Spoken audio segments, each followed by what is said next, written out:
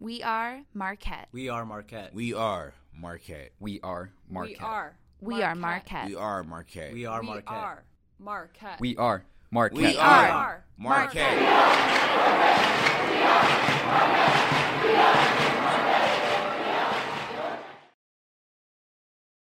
Mardi Gras, first of all, is an acronym, and it stands for Making a Real Difference in the Gulf Region and Areas Surrounding. So say that 10 times fast, but that's the acronym. And it was created as a response to Hurricane Katrina, so back in 2006. And there were students who went to Tulane University in New Orleans and then they went to Marquette because they couldn't go to Tulane anymore. They wanted to go back and help, and they wanted to do what they could do. So they took, I think, 7 or 8 students the first time, and then that became what we did. So basically, the big things that we do down there are drywall. A lot of gutting. I say the first couple years we're gutting out houses that hadn't been touched since the hurricane, which was like 5 or 6 years before then, and then paving the way for people to go in and do actual restoration work.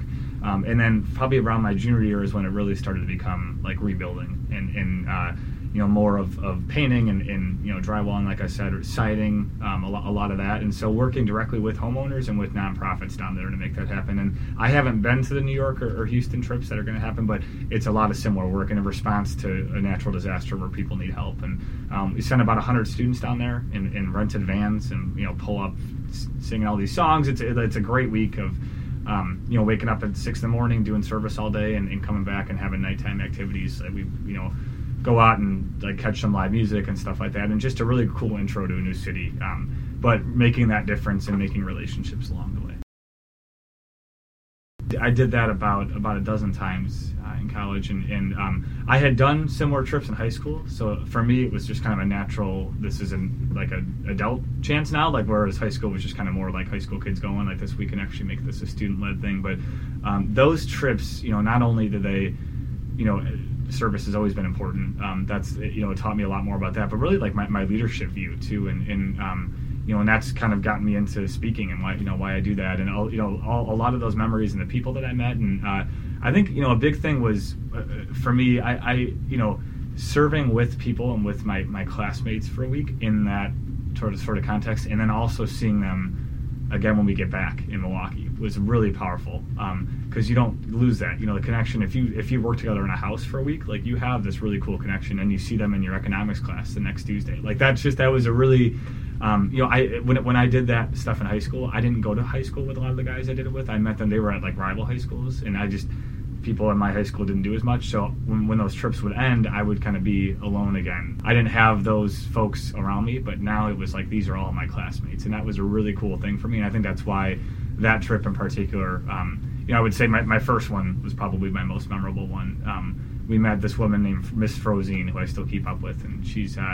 arthritic, she's in a wheelchair, and just one of those people that is full of life and is very direct. So she calls all the girls a diva, and I think she called all the guys a hunk. It was just kind of the way that she operated. She was so funny, and just one of those people you felt like you were talking to your grandma. And on the last day, she bought us all food, and then went around the table and said one thing about each person that was really deep, and that was profound. I mean, it was a moment where I was like, this is exactly where I'm supposed to be, and the people that were in my group I still keep up with. So and that really kind of transpired into the next trips, and ended up doing it about 3 times a year or 4 times a year for all throughout, and I've actually gone back twice now as an alum, with some of my friends, just kind of get into a car and go for New Year's, and we stay at a house that we helped to build. I mean, it's a really cool lifetime thing, and I think I realized that it wasn't just a 1-week trip. It was very much this is the way that we think and the way that we act, and the people that went on those trips, there's a clear difference in their personalities and the way that they view service and leadership than some other folks. It's just they don't have that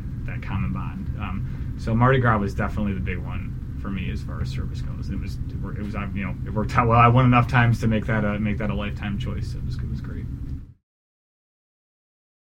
I was a student section leader in high school, and I loved it. I went to an all-guys school, and we had maybe 20, 25 guys there, and it was just got creative and did more, and I was like, this is fun. I just enjoy doing it. And so when I got to college and got here, I knew I wanted to do that again, and I just didn't know what avenue there was to do it. So by actually around my junior year, freshman and sophomore year, I just sat lower, but there wasn't really a unified section.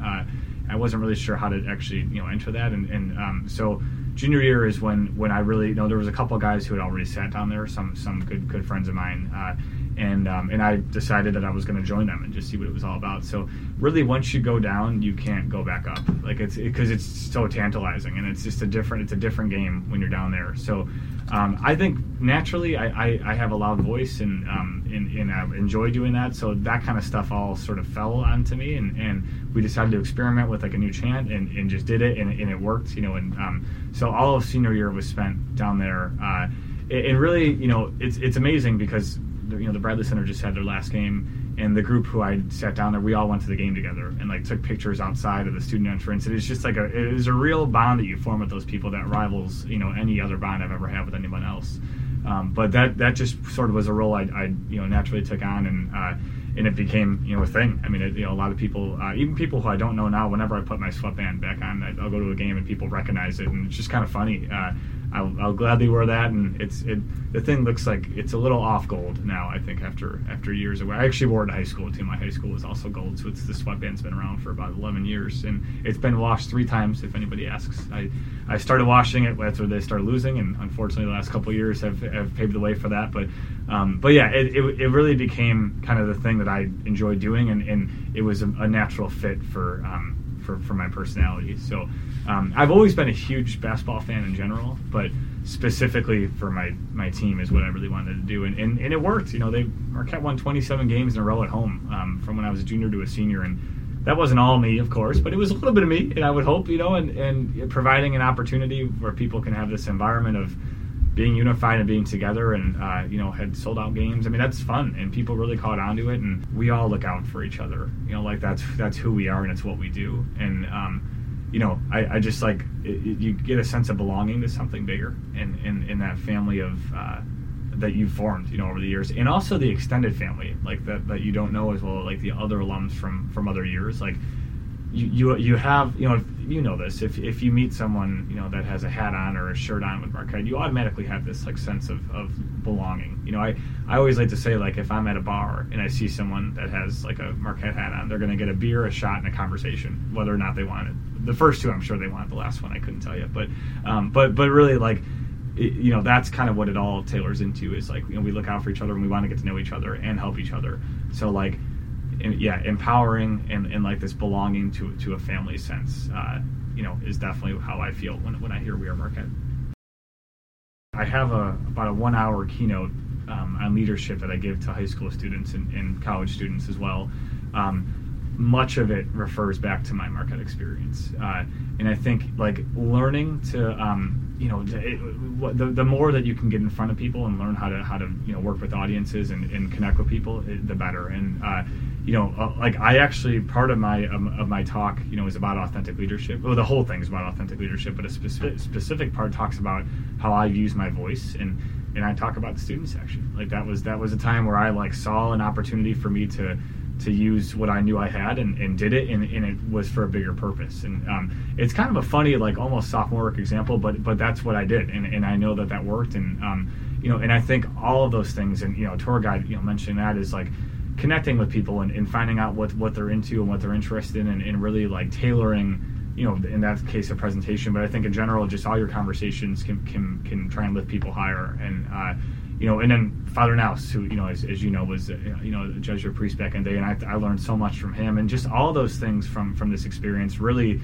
I would venture to say that it's like half my talk, and not even directly. I don't say, oh, this is what I learned at Marquette, but like those lessons and the leadership examples and all those things really kind of wrote a story itself. And and I wrote it in April of 2015, so I had, that was still fairly new graduate, and had gone through unfortunately some bad bad situations where whether it was work or relationships or whatever it might have been, that kind of what I learned from those things, and I wrote all those experiences down, and it turned into sort of this talk. And I've done about 15 schools now, which has been great, and I want to keep growing it and and doing more. And I think what it comes down to is right before I got to college, I heard a speaker when I was 16 at the Illinois Leadership Seminars, which I've been involved with for a long time, and his message was basically like, you are you, like do you and do you unapologetically. No one's ever told me that before. Like I was always told that you're aspiring to something more. And I think when I was 16, hearing that like what I am now is okay, like that was profound. And no one ever told me that before. And so I was able to accept me and who I was, and that really propelled me into college, truthfully. And I don't think if I wouldn't have had that experience, I wouldn't have joined as many things, or kind of been a little bit more shy about stuff. And so I challenge students, make your vocation now to accept yourself and to love yourself, because that's what I learned, and that's what really formed my collegiate career and then now into the real world. And if you can get that down when you're 16 or 18, whatever it might be, like you're going to see such a major difference. So all those things, I mean, I think they've all come together and meshed in my head and have really formed the leadership and the authentic leadership sort of view I have, and has paved the way for sort of this professional speaking career to come about. And it's been a ride. I mean, I made my website a year ago last week, which has been awesome. And I've spread it, and it's another way. I just want to reach. I basically want to reach every student who was like me when they were 16 and just didn't really know, had some leadership qualities but had no idea what to do with them. And I want to inspire them to use them and to be more, or college students too, who are still on that boat of I'm not really sure if this leadership thing is for me. And we're all leaders in our own way. You don't have to be president or CEO. I mean, those are certainly leaders, but titles don't make leaders. I think it's the way that you act and the way that you treat people. And if you can accept yourself as one at an early age, there's no telling what you can do going forward. And I experienced that. I mean, I'm not saying I'm super successful by any stretch of the imagination, but in my head, just because of the way I've done things is successful, and I've enjoyed the ride, and I've appreciated the people that I've met, and I'm excited to kind of continue spreading that message more. And I've had some students come up and talk to me after a speech, and they're like, when you said this, I mean, that was profound. And then sometimes I don't remember saying what those things. And that to me is that's when you know that you're doing the thing that you're supposed to be doing. And I mentioned one small part in my talk about going to counseling and why that was important stuff for me. I didn't remember saying it, and a kid was like, that I'm going to start counseling now because you said that. And I was like, well, now I know that needs to be a bigger part. And it's amazing that the things that you learn, but people need to hear a message like that sometimes. And this is really for any age too. I mean, it's not like it's just high school and college students that need to hear that you should accept yourself. If you're 70, you should still accept yourself. So that's kind of where that's been. But man, I mean, everything I learned at Marquette still, and from still being involved, has totally paved the way for for this kind of second career, if you will, that I have, which has been great. Father Nous really kind of instilled on me. I think he was a big small things guy, and I say that in the sense of he was so simple and but really saw beauty in everything. And specifically the quote I have in my email is see written on the forehead of everyone you meet today, make me feel important. And I think I use that in my talk actually.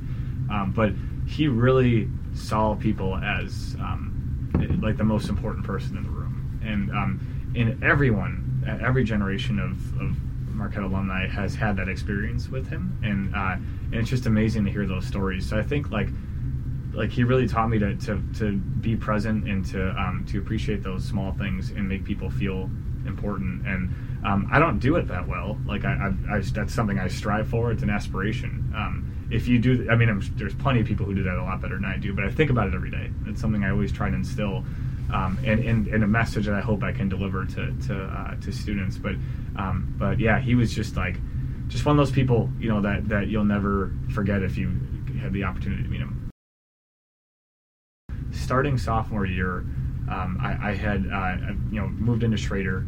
I remember specifically feeling I am not feeling Marquette right now. And it was a week long of just I'm not really sure what to do. I think in the end of the day, those things will go away. It's going to happen, first of all. If you haven't experienced something that's been down, it's going to. But the way that you respond to it is important. I decided to have a better attitude from there. And again, I had to fully immerse myself and be present in where I was at. And then I think studying, I have ADD, and so studying never really came naturally to me, and so a lot of times of being in the library late and those types of things. But but just always kind of staying focused and using the community around me. I think like when those times happen, so for example, when that sophomore year time happened, like I went to mass on a Tuesday night, and it really, like, that was I was put at ease, you know, and so I think like if you do have those moments, finding the context and the things that you think are going to take you away from that, and be more present at where you're at, you know, and what's funny is that you're never going to remember those down moments, you know, like when college is over, you only think about the good things. So like those are just going to be a small, like, speed bump in your highway that is, you know, that is college, and roll with them and learn from them and understand, you know, what you need, or, you know, whatever it might be, who you need to spend your time with. But from there, you know, you can always grow and do better from that point.